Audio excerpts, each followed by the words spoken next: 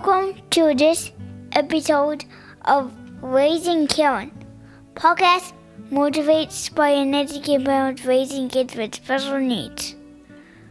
I am your host, Marsh Naidu, and today we are joined by the lovely Hannah Webster, DPT. Congratulations, Hannah. Thank you so much, Marsh.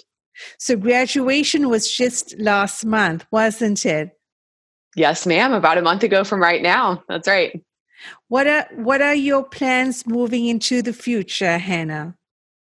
Going forward, I still need to be studying for my board exam. I take boards in July, so got a couple months until that, and then still just keeping my eyes peeled for job opportunities right now. And in this time with coronavirus, it's been a little bit difficult. A lot of opportunities are, the resources are focused other places, but definitely keeping my eyes peeled for a job opportunity as well. Hannah, I'm really curious about your experiences with the Go Baby Go program. Hannah is a graduate of the University of Central Florida, and the Go Baby Go program actually runs at your university. Can you tell us a little bit about it, Hannah? Sure, absolutely. So I, for the last couple of years, have had the privilege of being one of the graduate research assistants for the Go Baby Go program at UCF. And essentially what Go Baby Go is, it was started by a man up in Delaware, and he basically saw the difficulty that kids with disabilities have in their limitations to have access to products that help them with mobility, like wheelchairs, and just the struggle that people have to actually get insurance to cover things like that. And with a lot of the research out there that backs up the fact that early mobility is so important for every aspect of development for kids, he had a vision of basically trying to make mobility more accessible for kids and make it more affordable.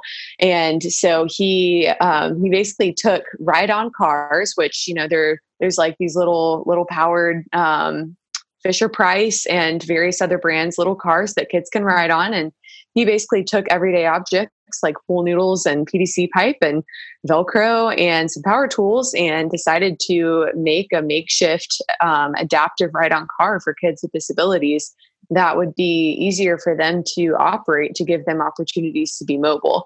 And so that vision started up there in kind of the Northeast area and then has spread to a number of different universities around the US, including the University of Central Florida. And so at UCF, we have a couple different initiatives. We have the adaptive ride-on cars, and that specifically is for children around Florida who have disabilities and aren't able to walk, aren't able to really be mobile and independent on their own. And what we actually do is we get in contact with the families who submit applications, and free of charge to these families, we actually build cars for their children, and we invite them to come and be a part of the build process to see how we're putting them together. We customize the cars to be specifically designed for whatever the kid likes. So if they really like Paw Patrol, we buy Paw Patrol stickers. And if they really like things that are orange, then we buy orange pool noodles and orange buttons for the steering wheel and things like that. So we really try and make it, we try and make mobility accessible and fun and cost effective for these families. And that program is overseen by a physical therapist who makes sure that the car is safe and adapted adequately for the kid to make sure that they can ride in it safely. Hannah, what I really appreciate about Cole Galloway's program is that he just doesn't center that at the University of Delaware, but he's actually gone ahead to branch that nationwide. So for a parent that's living in Tennessee or Montana or New Mexico, how can they find a resource that's near them of where they can take their child to have a ride-on car adapted for that child? Yeah, absolutely.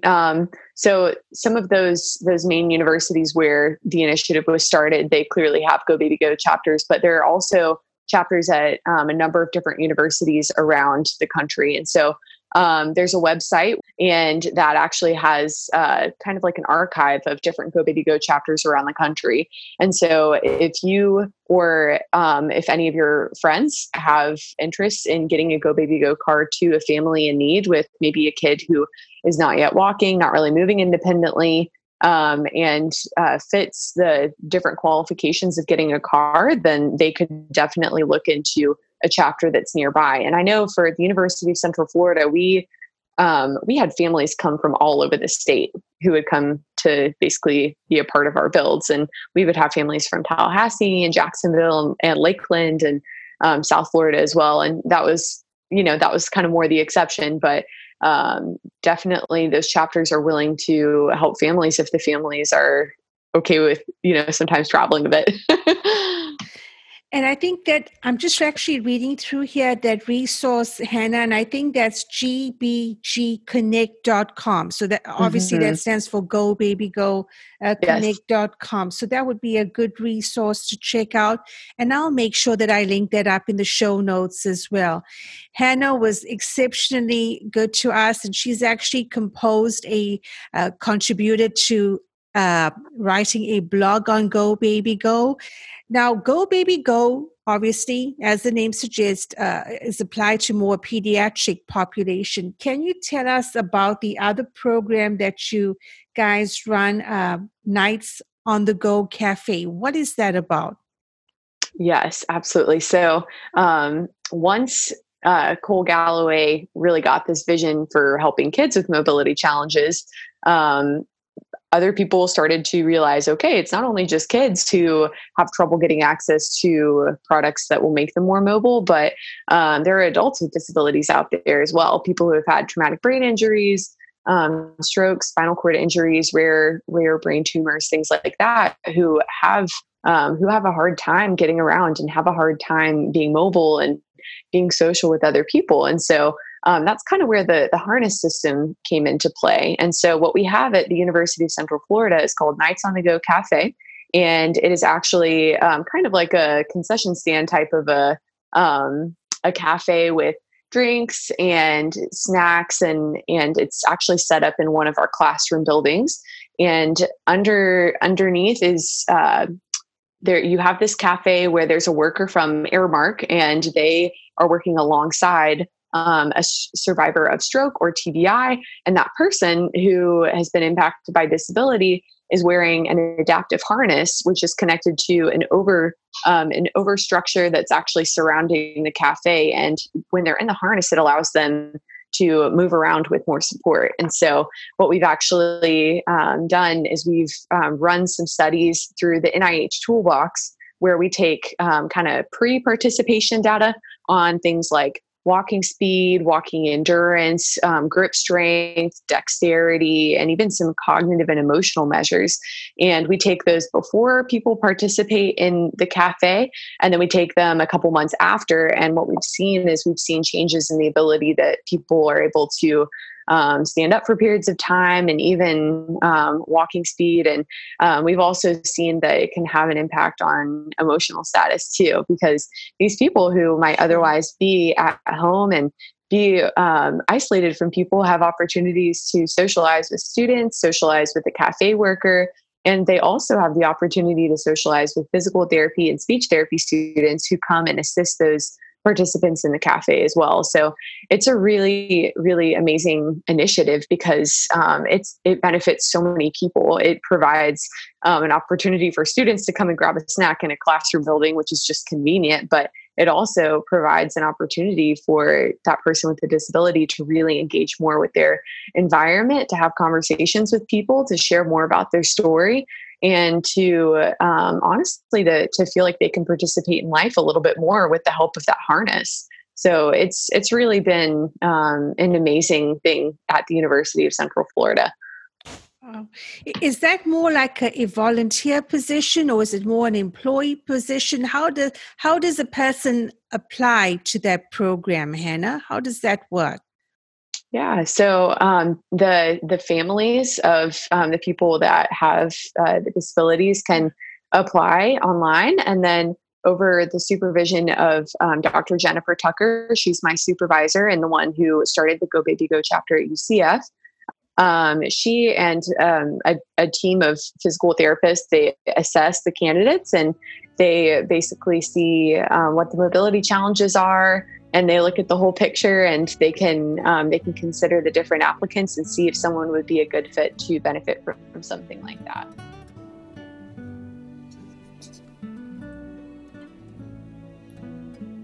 Guys, we're going to take just a little break right now, so go ahead and grab that cup of coffee. This episode was recorded after Hannah's graduation this May with her DPT, which is a doctor of physical therapy. I met Hannah together with Marina Wright and Jackie Butch at the American Physical Therapy Conference earlier this year in Denver. This was pre-COVID.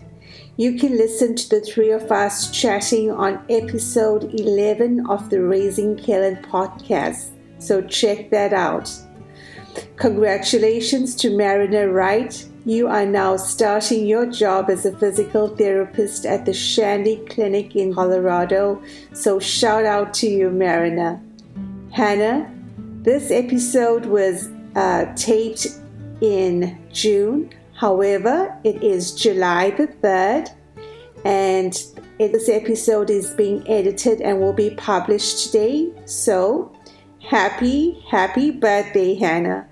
We are all collectively sending you good wishes for today, as well as positivity for your upcoming boards.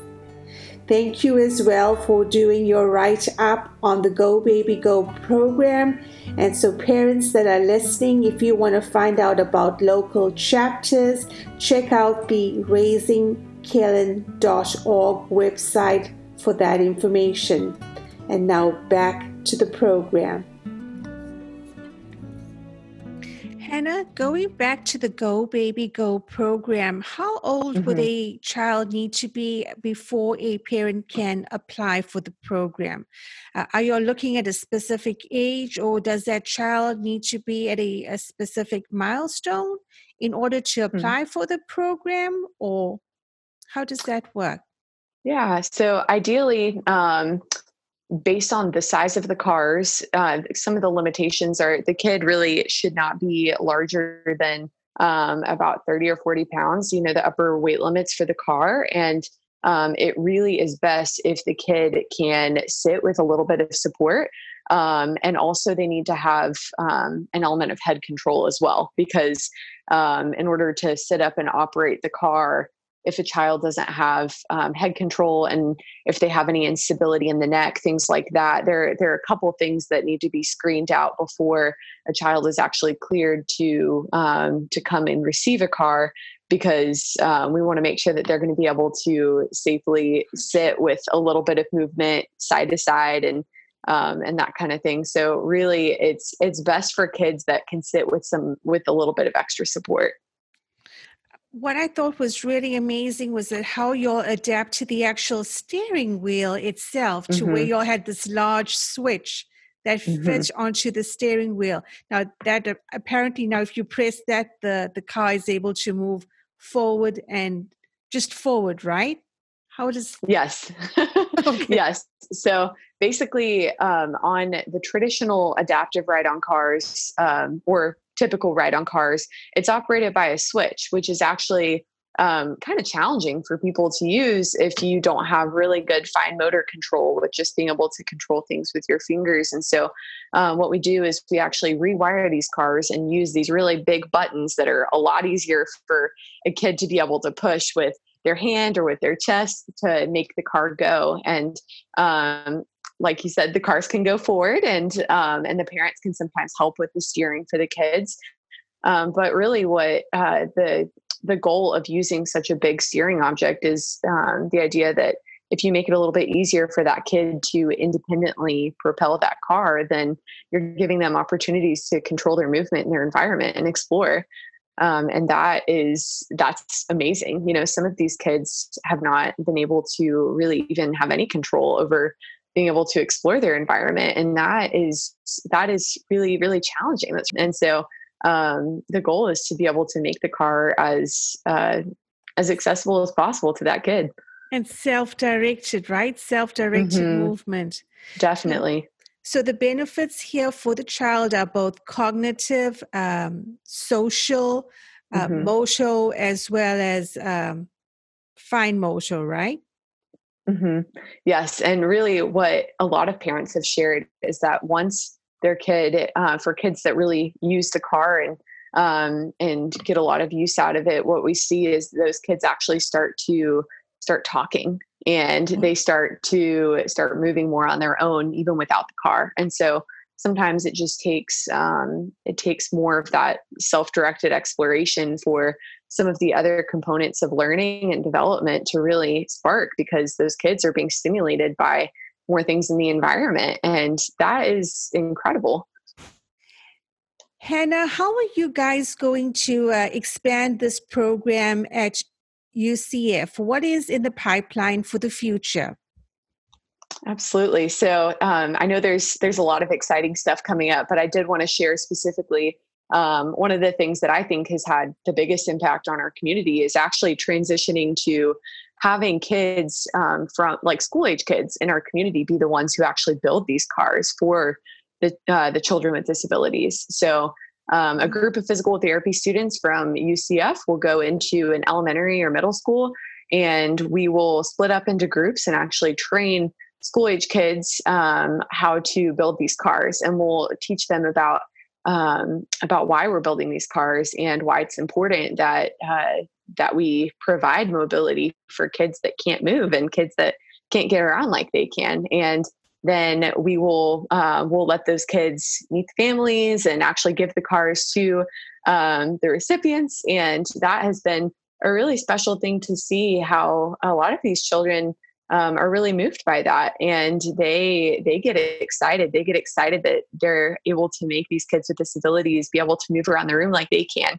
So that has been really special. And it's been really encouraging to just see the way that has even just widened the awareness of disability for both like the physical therapy students, myself, and also for school age kids around the Orlando area. And definitely have to give props to Dr. Tucker and the whole Go Baby Go team for really just seeing that this opportunity is much bigger than just us putting together cars, but it's an opportunity for advocacy, and it's an opportunity for building awareness and doing that at a very early age for some of these school kids who may have never met someone who's different than they are with a disability. Promoting inclusion. Absolutely. It's beautiful. Hannah, thank you so much for taking the time to come and speak to us today about this awesome program. We value your time as well as your expertise, and we look forward to hearing more from you in the future. Marsh, thank you so much. It's been great to share with you guys. And I love what you guys are doing at Raising Kellen. It's really inspirational, and I appreciate you having me on the show. Thank you, Hannah. And we usually end off our show with, as always, guys, remember to get to the top of that mountain. This is Marsh Naidu signing off.